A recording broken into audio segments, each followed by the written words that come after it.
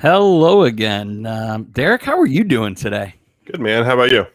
I am doing good. Excited to get our weekly Mandalorian update. For sure. After that, we are going to dive into some TV and movie news that is certainly some pretty big topics to cover. And then at the end, we're also going to pay tribute to another lost idol Yeah. at the end there. But let's stop wasting time and get to what everyone is talking about, which is the Chapter 11 episode of Mandalorian. That if you have social media and aren't living under a rock, it seems like everyone is talking about it. So the floor is yours to kind of let me know what the hell I'm seeing all over my timeline. So it wouldn't be 2020 without a little bit of internet overreaction. So coming off the last episode, the kind of the plot that I didn't even touch on it because it's not I didn't think a super important thing. We did talk about some character development of the Baby Yoda or child character doing some things that aren't necessarily good. So he was eating the fertilized eggs that we find out the stowaway character, it's like this like lizard looking character, is the last of its line, going to meet her husband, and the eggs that she has represent like the end of her line. And then Baby Yoda eats some of the eggs. Now, at one point, there's like 3 or 4 Baby Yoda, or 7, I guess, and then Baby Yoda ate like 3 or 4 of them. So it's down to just a few left, and then she produced more eggs, and then the jar's full again. So people making a lot of big deal about anything. They're trying to link it to and say it's genocide or making light of genocide, or I'm just. It's a great little green alien eating. Didn't know any better, I'm presuming. No, because he's a baby. I mean, he's literally and that's debatable. But still, like, there's been so many memes about like chicken nuggets and stuff. Like, this character, the child character eating, is like a running joke now. It eats frogs, it eats all kinds of like living animals, and now it's eating eggs that would turn into those same living animals, and people are like, oh my god. This is unbelievable. Yeah. It's the internet. I don't think the outrage is real outrage. I think people are. So you watched it live and had no idea it would have this kind of reaction. I guess I should have, because that's the world we live in. But no, I did not think, oh my god, they're making fun of genocide at all.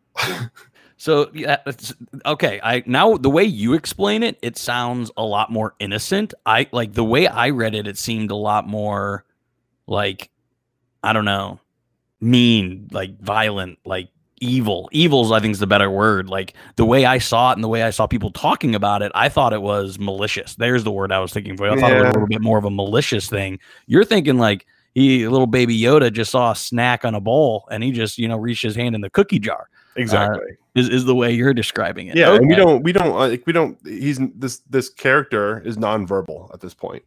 So we know, because it's related, it's the same species as Yoda, that these organisms eventually talk. So I think that really ties to its kind of development, and maybe doesn't know, even though it's 50, these things live to be 80, so it's still an infant. It doesn't know better, in my opinion. I think that that's the way it's kind of drawn up. So I again, imagine trying to tell your infant who's nonverbal not to do something. They have no idea what you're talking about. Right. All right. But all right, I'm gonna play a little bit of devil's advocate here. Sure. I mean, Yoda is super smart, like some of the smartest in the galaxy. Like, does his infancy really, is that really an excuse? Shouldn't he have cognitive ability that he is eating? Is there any cognitive ability there? I mean, there is, like, I mean, we see that this character has a innate link to the Force and is a Force user. So there's ability there, but it's natural ability. And again, like, it doesn't talk. It's very much an infant. It like squeaks and it barely waddles around. Gets into some mischief. Like, people are making a big deal about nothing. Okay. All right. Well, let's get into this episode, this new episode. Right. Because so they even like play on it in this episode too, where like Baby Yoda's still eyeballing these eggs. Like, it still wants to eat them. And obviously this was filmed way before. But he doesn't eat any more eggs. He's warned again not to eat the eggs, and eventually at the end he's like, being nice to this little tadpole that turned into like a small little lizardy thing. So I think crisis averted there. But what we do get in this episode is we get Bo-Katan, who we have only seen in the cartoons previously. So she was a big character on Mandalore in the animated Clone Wars series. And she's a sister of Satine, who was a love interest of Obi-Wan and ruled Mandalore. So really adjacent to the Prime storyline here. She is trying to regain Mandalore. She leads a little band of Mandalorians. And the interesting thing that we see here is one, it's the first time we've seen Bo-Katan live action. Two, Bo-Katan and her group, they take their helmets off, which for the main Mandalorian character, Din Djarin, is like jarring to him. He's like, right. What are you doing? You're not real Mandalorians. Where did you get that armor? They're like, no. Oh, you're one of them. So they're already aware of him and his group. And so we learn that the main Mandalorian character comes from this like fringe fanatical group that's trying to restore Mandalorians back to what they were before the Purge, before like basically at their founding. And they do not represent the beliefs of all Mandalorians, which is why we've seen so many Mandalorians not have helmets on. So it almost like turns around to where these guys are like weird fringe fanaticals, and this Mandalorian character who we know to think, that there's a certain rules and ethics, and this is what it means to be a Mandalorian, actually probably isn't a Mandalorian himself, based on the way that he doesn't follow the way that traditional Mandalorians have evolved over time. He's like part of like this like weird fringe sect. So it's cool. It's kind of cool to see that. And there's some building tension there. He basically doesn't want anything to do with them. They come back and help him again. So it's cool to see Bo-Katan involved. We learn more, we get another affirmation of the fact that everybody wants Beskar armor. So it's like this blaster lightsaber resistant armor. It's what the Mandalorian's armor is made out of. It's like this crazy hybrid Mandalorian forged steel. And he's the character, the Mandalorian's on this fishing boat, and they try to like basically kill him for it.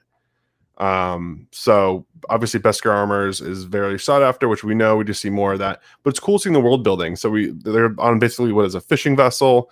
We see more. The species is called Mon Calamari, which is you've watched some Star Wars, right? Yeah. So Admiral Akbar, it's a trap. Yep. He's a Mon Calamari. That's like his race. So we see more of them. They're helping on the launch pad shipping yard. They help fix his vehicle. The Razor Crest takes a beating in the last episode, barely flies.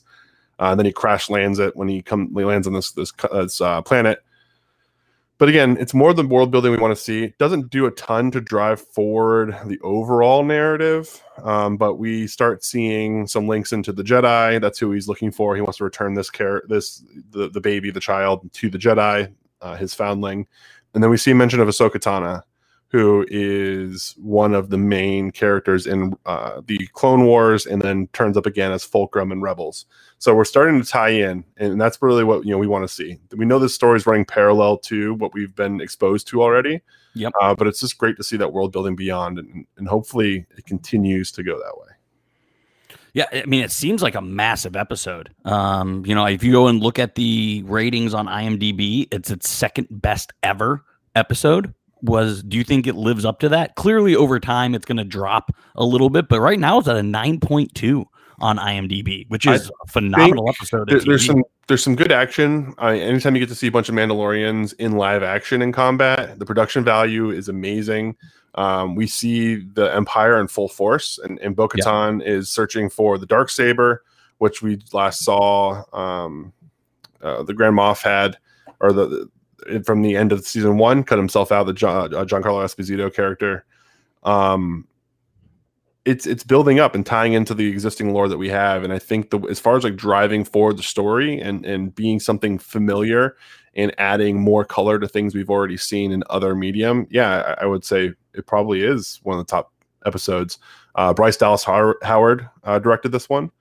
So now you took my next question out, because it's interesting. She did either her second or third one. It's her second. So okay. She did the Sanctuary. So it's interesting. She's done the second worst rated and now the second best. I like Sanctuary, but I get why people didn't like it. Yeah, and so just by reading the synopsises of both beforehand, I see that these were both female-centric heavy episodes Yep. in both. Yeah, with the armor and then Bo-Katan. Yeah. Yep. So, do you know any of the background of why Bryce Dallas Howard is directing these? Because if you look at it, this is only her 9th venture into directing. Is she just a huge Star Wars, or is she kind of shifting into that genre? Do you know anything behind that? I know she's getting bigger into directing. I think she directed an episode of Black Mirror. So she's been getting into this kind of episodic these shorter installments within an overall storyline. And this project, I mean, The Mandalorian so far has been directed by a whole bunch of that's the approach they're taking. They want different directors, they want different tone, different voices for different episodes. One of my favorite directors ever has directed a few of them. Now I'm blanking on his name. Oh, this is so bad. Jojo Rabbit is of course when you need it. Right. I'm trying to look it up because it's not coming to me either. Taika Waititi. Sorry. Yep. Taika Waititi. I don't know how I blanked on that. That's embarrassing. No worries. Because I will talk about him on a regular basis. I'm a massive Taika fan. But he's directed a few of them, and he actually voiced the character, the IG-11, the bounty hunter droid that they ended up reprogramming to take care of the Mandalorian, which is one of the best episodes too. Is just seeing IG-11 just destroy everything. But that's the tone they go for. They have the kind of an overall storyboard. Everything needs to fit into the overall arc of what they're going for, and each individual episode gets its own tone beyond that. So it's good. I think it's good, and she's been great. I mean, again, Sanctuary is not highly regarded, but it was exposition heavy, so I get it. It's probably one of those episodes that people complain about. Most of it was underground. So it's dark and it's really heavy on the exposition, and the armorer isn't necessarily the most captivating character, but I think it's necessary, especially when you take it in the lens of exactly the episode we saw today, that this is a weird fringe group that broke off of the traditional Mandalorians. Right.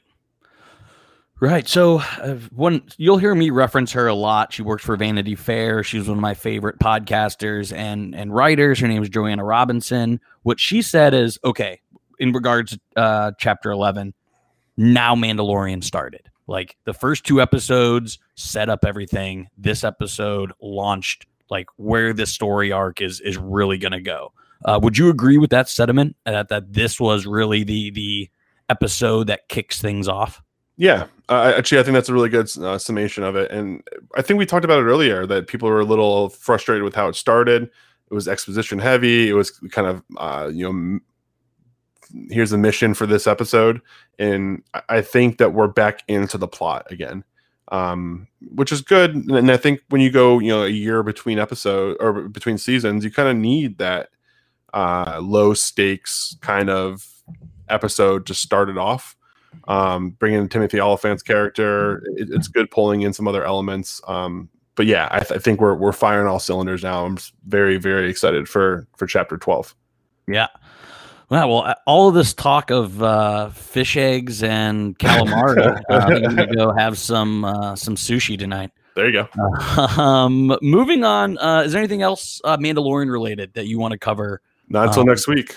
Not till next week. Awesome. So we have a couple reunion movies coming up, and I wanted to get your words on it because we've talked before about the lack of originality in Hollywood and in pop culture. So did you hear? It literally came out of nowhere. I watched the trailer today. Fresh Prince of Bel-Air is going to be on HBO Max starting next week. What is your what are your thoughts on a Fresh Prince of Bel-Air reunion? So I did a little digging into this because when I first saw the reunion, I'm like, hopefully, like this isn't like a series, and they're not trying to drag this out and like relaunch a series, and they're not. It's basically a behind the scenes, a reunion, where are they now kind of thing. I'm cool with it. I'm okay with it. I think that for a lot of people, the Fresh Prince was very important. If you think about 30 years ago, to see a essentially all black sitcom And it wasn't anything. They weren't caricatures of the Black experience or what people expect of or the stereotypes. They were just a normal Black family. So I think that's really important as far as TV history. It launched Will Smith, and Will Smith is, everybody loves Will Smith. People want as much of him as they can get. Really, I think he's had one of the worst career. Like, I'm waiting for the renaissance of Will Smith. I think it'll eventually come. But when's the last good Will Smith movie?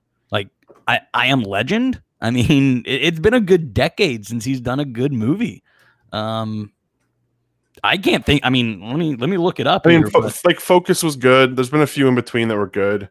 But as far as like high end, I mean, the last one he did, Gemini Man, I thought was brutal. The CGI in that, as far as like de-aging himself, working against an all CGI version of himself, the CGI was really uncomfortable. Yeah, I mean, you had Gemini Man. Aladdin got absolutely drugged through the mud. I thought Aladdin was pretty good.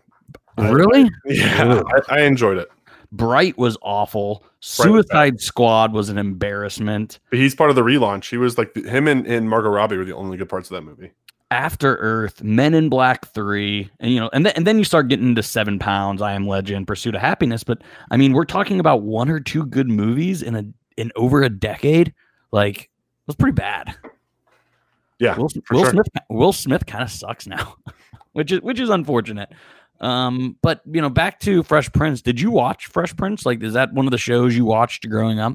I would say regularly, no. It's something that I would catch reruns of, whether it's like Nick at Night or if it was whatever other channel it was on. I think it was Nick at Night. I would watch it pretty regularly. I mean, I was aware of what was going on in the story. Yeah. See, I wasn't. I think I've probably seen less than 10 episodes of Fresh Prince, all time.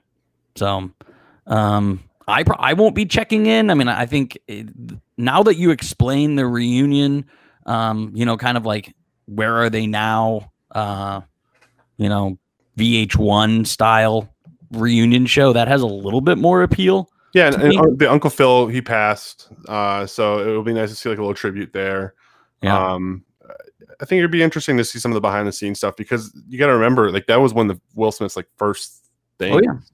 So you get to hear some background stories, and they've already alluded to it in the trailer of him, trying to be a real actor and not necessarily knowing how. Right. So that's kind of interesting. Yeah. Well, let's talk about something less interesting: a Friends reunion movie. What were your thoughts when you saw me put that on the outline? Just a hard pass. There's no part of that I'm interested in. I know people have been clamoring for it for a long time. So this is one of those things where something can be good and overrated at the same time. Yes. I think Friends is good, but I think it's extremely overrated. Yeah, I can't disagree with that. I think it's properly rated. Like, it was great back in the 90s, right? Like, it's one of those that my wife not recently, about 2 years ago, watched the whole thing. And, I popped in to watch a couple of points here and there. And it didn't hold up real well. Like, no, they make a lot of jokes now that you can't make that they would make then. Right. And I just don't think that kind of humor plays anymore. And I don't understand what the benefit is. The people that liked that show back then, I don't think are going to tune into it now. Not everything needs to be rebooted or revisited. Exactly. Yeah. So interesting to see if that movie will wind up in theaters, if theaters exist, or if that'll be something that will be dropped on a streaming platform. To me, I think this it'll get done and get buried in a week, and we'll forget it ever happens. Yep. But it was just interesting. Had you heard of either one of those before this week? Because I hadn't. I hadn't actually, and I probably came across the Fresh Prince at the same time you did. I saw it just randomly in a feed today. I don't know if it was on YouTube ad or if it was like a Facebook ad or what it was, but I definitely just saw that ad today, and I was like, I watched it all the way through. Like, let's see what this is about. Yep, I was doing prep for this and saw it on IMDb. Yep. And then I checked out the trailer. There you go. But speaking of pop in theaters or going to a streaming service, Wonder Woman 1984 is considering an HBO Max release, or to wait for theaters in summer 2021.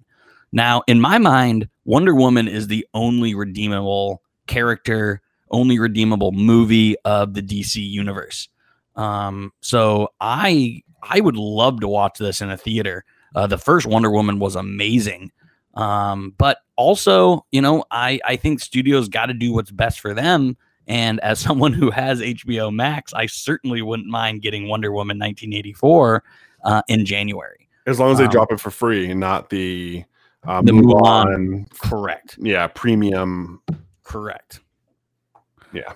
So I don't have, and maybe you do, maybe you don't. We can discuss that. So where does this movie fall in the DC timeline, and how many other DC universe movies are planned out?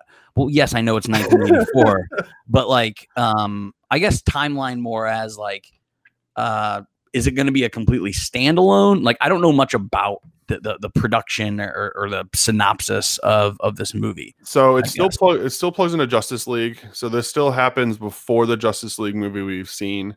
Yeah. I don't know how much more they do with it because we've already shown some time travel elements. Obviously, yeah, she's an Amazonian. She lives for forever, hundreds of years. So I don't know how much more they play with the timeline. It just really depends on their focus, and honestly, they haven't shown a ton of vision. You look at even this whole concept of a Snyder cut of Justice League, and it's talking again of a Snyder cut. Make it end. It's not a director's cut. If you have to go refilm, that's not a director's cut. To me, a director's cut means you made artistic decisions in the editing room based on what was already in the can, and you decided this is what we're going to include, this is what we're not going to include. You can't go back and reshoot. You can't go back and recast. That's not a director's cut. That's a new movie. Yeah. So, they seem like a hot mess. I'm not sure what they're going to do, but you're right. Wonder Woman's one of the better properties they have as far as how it's landed in box office. So I think we will see more of that. I mean, again, it's a great property. The first one was good. You have Patty Jenkins, who is one of the best directors. Great. Yeah, I'm not even going to say best female director. She is just one of the best directors in the business, period. Yep. And then they have our boy Pedro Pascal as in the movie again. So the glow up of Pedro Pascal continues. Big fan. Yeah, and you're right. She's phenomenal. Great director. We'll see what happens with the Suicide Squad recut, reboot, whatever. But Justice League in of itself was lukewarm. It was okay. Yeah. There was good parts. There were some good parts that they could build on. But we'll see what they really do with that. Now, do you know much of the DC universe? Like even before all these movies started, like were you ever into comics? I'm not as well versed in DC outside of like Batman and Superman. Was really I knew Wonder Woman, of the Flash, of Aquaman, but outside of Batman and Superman, I didn't really have a huge DC. I was much more into some of the Marvel properties, Spider-Man especially. Yeah. So, I mean, I obviously heard of Wonder Woman, but the villains in this movie is Max Lord, acted by Pedro Pascal, and the other one is the Cheetah, which will be Could you ever imagine Kristen Wiig as a superhero villain? Yeah. I mean, we talked about comedic actors crossing over into more serious roles. Yeah. Because DC tries to tend to be a little more gritty and dark because it's kind of their subject matter and the reality of what they are. Yeah. It's going to be weird, man. That's going to be hard to watch. Yeah. Just from her SNL days to trying to be a gritty villain in a DC movie. I'm all for giving actors and actresses chances, but man, that seems like a very DC casting if you ask me. For sure. Yeah. So, staying in the DC universe, did you hear about this petition to get Amber Heard fired from Aquaman 2? Yeah. I think a lot of it has to do with the whole Johnny Depp and her rumors back and forth and like who abused who and people trying to take sides and stuff that they have no firsthand knowledge of. Yeah. I'd love to see her get replaced just because I thought she sucked in Iron Man, but that it isn't necessarily the basis of it. Mira, I don't think needs to be an important character, but maybe it will be. I also saw that they confirmed back Black Manta, so played by Yahya or Yaha. Yaha Abdul Mateen. Yep. Yeah. Recently in Watchmen, which was awesome. He was and Trial of Chicago 7. So Yep. he played Bobby Seale in Trial of Chicago 7.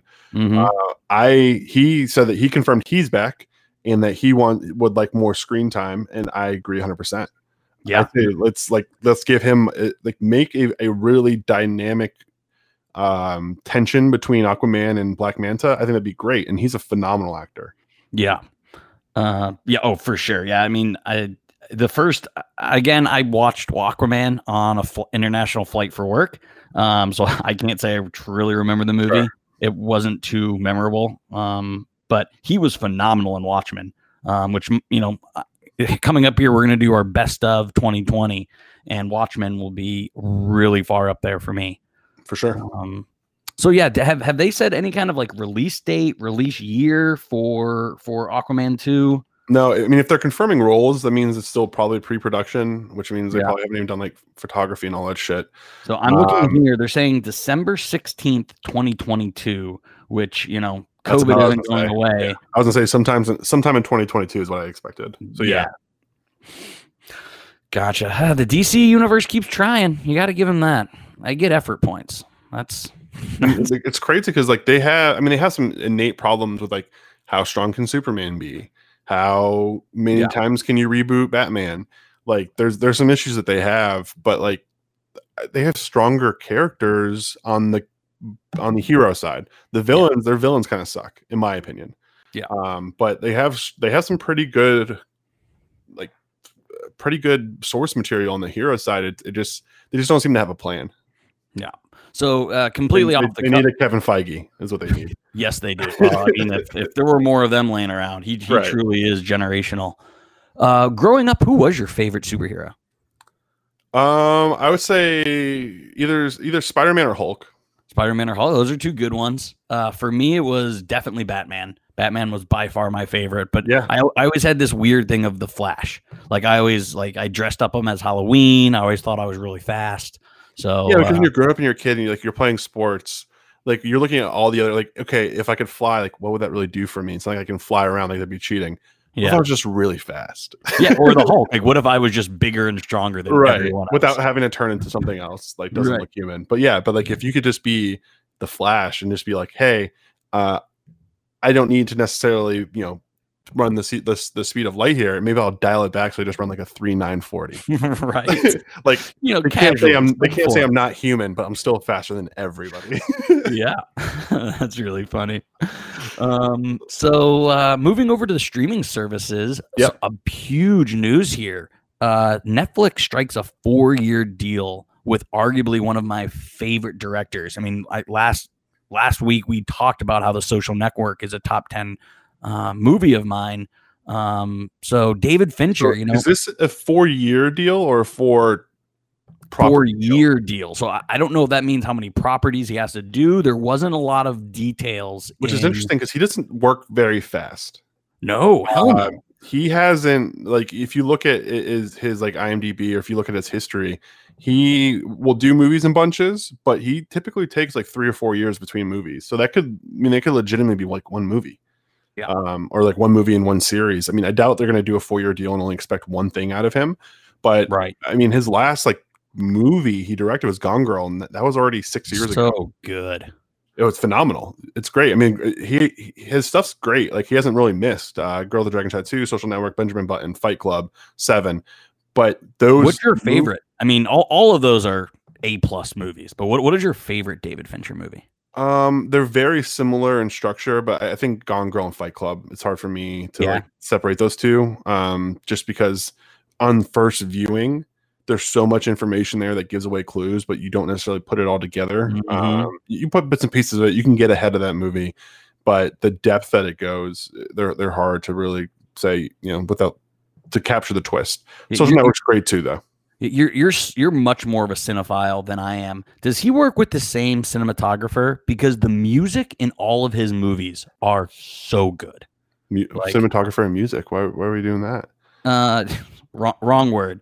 whoever scores the Composer, movie. same composer. Composer. Yes, I the other same composer. don't know if he does, but like if you even think about like Fight Club, there's not a lot of I mean, there is original score there, but a lot of the memorable moments you're thinking of, like, they plucked out of pop culture, like the Pixies to end it is like the most iconic scene, and that's, you know, obviously nobody wrote that.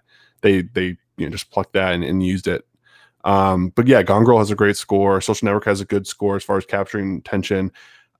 I'm curious to see who's going to write. Trent Reznor. That's the guy I was trying to get to. He uses Trent Reznor a lot in his stuff. He's great. Reznор's good. Took a while to get me there. I was blanking on it. But yeah, his use of Trent Reznor is unbelievable. So I'm really excited. Again, I think we talked about, you know, Netflix is what I think we said it a few podcasts ago that we agree that they're top dog right now. They certainly have their problems, but you know, if they're adding, you know, we kind of ripped them for adding people like Adam Sandler, but if they're adding people like David Fincher, I mean, let's go. That's pretty awesome. Some other news that I wanted to touch on, because again, we're both sports fans. Part of our umbrella here is the sports memory that both you and I contribute towards. Mm-hmm. There's going to be a Tiger Woods documentary coming out in January. I'm sure this was produced before the Michael Jordan one came out, but I do think that I think this is going to be huge, and I can't wait for this to drop. So it being on HBO makes me a little more confident in how what's the best word? Personal they're going to go here. Are they going to pull punches and just make it a fluff piece like, you know, like The Last Dance was, or are they going to get into his that middle period of his life where, you know, there was a lot of he had some issues with addiction and infidelity, addiction. Exactly. If we get into that, I think it's compelling, and I'm super interested to watch that. If it's another Last Dance, I'll still watch it, but I'm not nearly as excited for it. Right. Yeah. Again, way to drop that news on Masters Week. He's struggling a little today. But you know, again, I love Tiger Woods. Absolutely love Tiger Woods. So I'll be definitely dialed into that. And HBO just continues to pump out just quality work for sure. Last thing I wanted to cover here is an absolute legend in the industry. Alex Trebek passes away. It was widely documented, his illness, and we kind of all saw this coming. But again, so in honor of him, I wanted to cover some of our favorite game shows and some of our favorite game show hosts. Who's your top dog? I mean, it's him. I think Jeopardy's interesting to me. I like random trivia and things like that. I think he's definitely my favorite. His ability to like sit in between and kind of create a middle point between the general public who is there because they want to know, you know, they might know, you know, five or six things during the course of the show, or some of the, you know, the earlier lower value stuff, and then it gets beyond them. He sits in between where like he's hyper intelligent and could, you know, talk to and interact with these kind of, you know, these trivia brainiac guys and make them relatable, but at the same time, when they go an entire category through football and don't know a single answer, he can like make fun of them and be like, "What are you doing?" Right. Like he's like an everyman smart guy. And I think he did a lot to really like popularize and put in the mainstream nerd and geek culture. He made, you know, being smart cool, or at least more cool than it was for a lot of people. So I think that it's a really important role he played, and it sucks that, you know, it's not going to be the same. Some of the other guys I like, Bob Barker, obviously, you know, he's my number one. Again, I mean, who staying home from school, exactly. And then another, you know, transition there to Drew Carey. I thought Drew Carey is good in that role. Big shoes to fill, and I like Drew Carey. Like, Whose Line Is It Anyways? I think that's still considered a game show. I enjoyed that show a lot too. So I think Drew Carey is actually pretty good. Past Ajax great, but Wheel of Fortune sucks. Oh, Wheel of Fortune, it's a children's game. I mean, it's so dumb. It's so dumb. And you complete the puzzle. There's one letter left. Like, come on. Talk about someone who had presence. You know, one person that I didn't see on your list I definitely wanted to cover was Regis Philbin. Again, that's his kind of off the cuff comments on Who Wants to Be a Millionaire He kind of had that same moxie that Alex Trebek did. Like he could be super smart, but he could also, throw it right back and go with the punches and deal with a whole bunch of personalities in real time. I like Regis Philbin a lot. And the memes and stuff and everything with Sean Connery and Alex Trebek that have been going around the internet have just been absolutely epic. For sure. So R.I.P. Alex Trebek. You did many great things, and you will not be soon forgotten. So, with that being said, anything else you want to cover, or are we good to wrap up another episode? That's it. Until next week. Cool, man. All right. To everyone else, again, any recommendations of things you want us to cover, anything you guys want us to watch, or any feedbacks on how we're doing, please let us know in the comments. Like, subscribe, share, do all that. And check out our multiple other podcasts that we have on our sister channel, The Sports Memory. So until next time, Derek, take it easy, man. Hey, buddy. See ya.